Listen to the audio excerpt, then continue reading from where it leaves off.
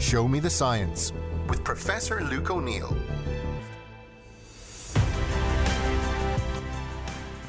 Hello, I'm Luke O'Neill and welcome to my Show Me the Science podcast. Now, everybody's heard of vaccines, right? And in fact, you're probably just sick of hearing about vaccines because that's all we've been talking about with COVID for the past year or so, the triumph of vaccines and all the rest of it. But this is about vaccines, but it's really, really interesting. And I couldn't get over this. It was about 3 weeks ago I came across this one. As you know, I try to bring you up to date on various aspects of science. There's a really interesting breakthrough to do with aging. Now get this, a vaccine to stop aging. Now I can hear you all going, what the hell is he talking about? And you know, we'd love to slow down aging, wouldn't we, as we get older? Because aging comes with all kinds of issues, and it's a massive research area, by the way, the aging process. Many companies specialise in studying the aging process because so many diseases are tied into aging. And we all know about Alzheimer's, Parkinson's, arthritis, they all go up as we age. If we could slow down aging, we could slow down those diseases or possibly treat them and come up with various ways of approaching them. Equally, of course, as you get older, you know, your muscles don't work as well. You lose various aspects of the whole physiology of your body change with aging as well. So again, handling aging could be a very, very useful thing.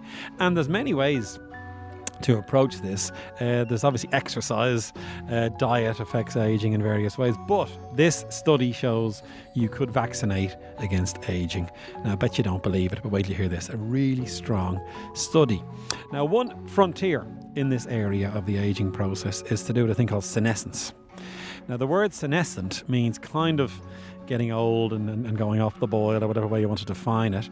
And I suppose it must be 20 odd years ago now. Scientists working on the aging process begin to describe cells in your body that become senescent. And they become known as senescent cells. And these are a bit like zombie cells. And they're in your liver, they're in your muscle, they're in various parts of your body. It's cells that don't die, but just hang around, right? They're called senescent cells. And the idea would be if you could get rid of those cells and somehow, you know, kind of attenuate them and turn them off in some way, you might impact on the aging process. And there are drugs called senolytics that can kill these cells, and they're being studied a lot, of course, to clear them, because they've shown that these senolytics will decrease the number of senescent cells in your body, and these cells can't do the job properly they're meant to do. So if it's in your liver, the liver doesn't work as well because they're clogged up with these senescent cells. But more importantly, these cells are making things that are irritating for the body. And they're making inflammatory factors. I think I've got a big interest in, of course. And these inflammatory factors are damaging the body. And in fact, we use the word inflammaging because as you get old, there's a bit more inflammation.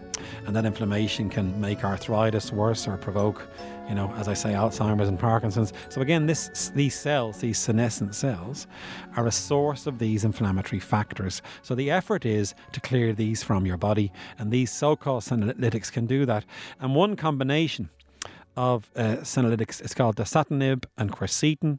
That combination of drugs seems to be able to clear these senescent cells, and they've shown in mice. Again, we use mice often for these things. If you give mice these drugs, you can improve muscle function, you can improve your heart, you can slow down atherosclerosis, where the heart gets damaged with these drugs. Now, of course, that's one option. Now, these are very experimental and that are being studied, but these senolytics might be one way to slow down the aging process. But what about the vaccine? Well, again, you can't beat strong science. They took some of these cells from mice initially and then from humans. And they wondered, would these senescent cells have markers on them? What do I mean by markers? Little flags that say, hey, we're a senescent cell. And could you identify those markers and then get the immune system to go in and kill that cell?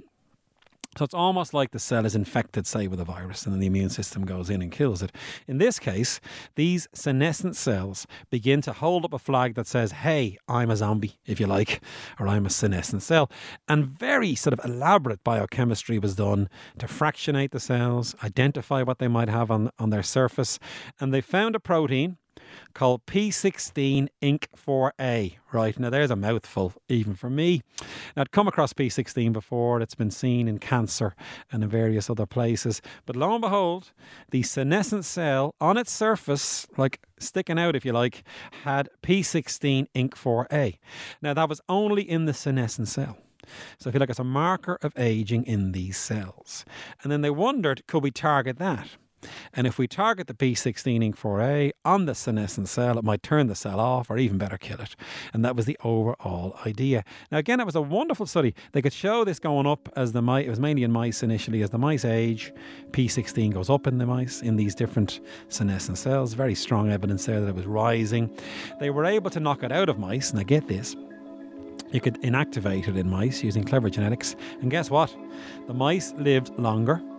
And they lived into a healthier old age by getting rid of this senescent marker. So what that means is if you haven't got P16, these senescent cells don't form as well. It's a key, if you like, on switch for senescent cells. And that really was interesting because now and the evidence then was strong that if we can somehow target this P16-INK4A, we might be able to, handle the aging process. And it was a Japanese lab then was doing all this work. Let's give a shout. I often don't give the names. Masayoshi Suda. So good old Dr. Suda was doing all this work in Japan. And he said, right, we found this marker. Could we now use P16-INK4A in a vaccine, train the immune system to go in and clear these senescent cells? Now, he makes the vaccine, gives the vaccine to mice, and spectacularly, right, the middle-aged mice. Now, a middle-aged mouse is about 120 days old because mice don't live very long. They live for about 3 years. So once you get to sort of a year and a year and a half and 2 years in, that kind of time frame, beginning during the first year they begin to age, he vaccinated those mice with the P16-INK4A, and guess what? The aging slowed down in the mice. Their muscle function improved. You often measure what's called motor function in muscles. That improved with the vaccine. Now, it is spectacular stuff, isn't it? And then really another piece of evidence, and us scientists, we love independent lines of evidence. There is a genetic mouse model of a thing called progeria. Now, progeria in humans, these are people who sadly age very, very quickly. And you may have seen pictures of people with progeria in their teens. Tragically, they look like older people. And it's very hard to treat progeria. They took these progeria mice that age very quickly, gave them the vaccine, and wow, it slowed down aging in the mice as well. Now, you can see now how you could treat progeria in humans maybe with this vaccine as one possibility, because the mice would suggest that. But even in non-progeria patients, this vaccine could slow down the aging process. Now, who'd have thought this would be the case? Now, it's, as I said earlier, it's not just about aging. It's your risk of Alzheimer's. It's your risk of Parkinson's. We're going to slow that down as well. Now, remember, it's very early days. Most of the data is in mice still, and we always have to preface it with that. And my lab, we have to work on animal models first and then go into humans. And as I may have told you, my own company, Inflazome, we're now in humans at last with our drugs, thankfully, doing trials. So it's early. They're going to start doing stuff on humans. You would predict that progeria is the most severe case of aging. That may be the first place we'll see the vaccine for aging to slow down the aging process. But who knows, eventually, when you get to middle age, now can you imagine this? Now, this is a dream. Like me, for instance, I'm in middle age now. I would take a vaccine that'll slow down my body getting older. Wouldn't that be tremendous? And my muscles wouldn't weaken as much. My immune system wouldn't age as much. Because remember, the idea here is these senescent cells are all over your body doing mischief as you get older.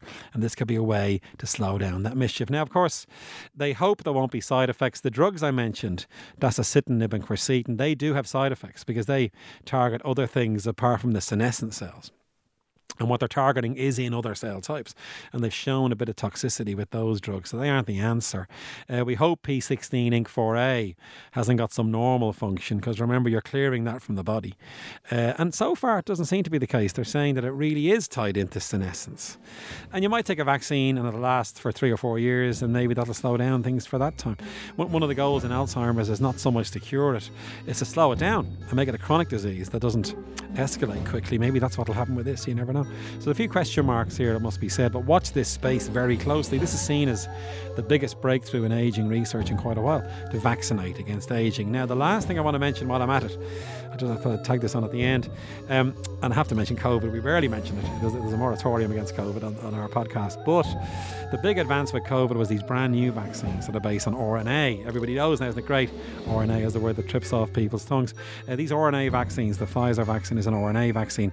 They're now testing RNA vaccines in HIV, in malaria, and again, literally 3 weeks ago, a vaccine for multiple sclerosis. They've made an mRNA vaccine which introduces a protein that your immune system is attacking in myelin. The myelin is in your nerves in your brain.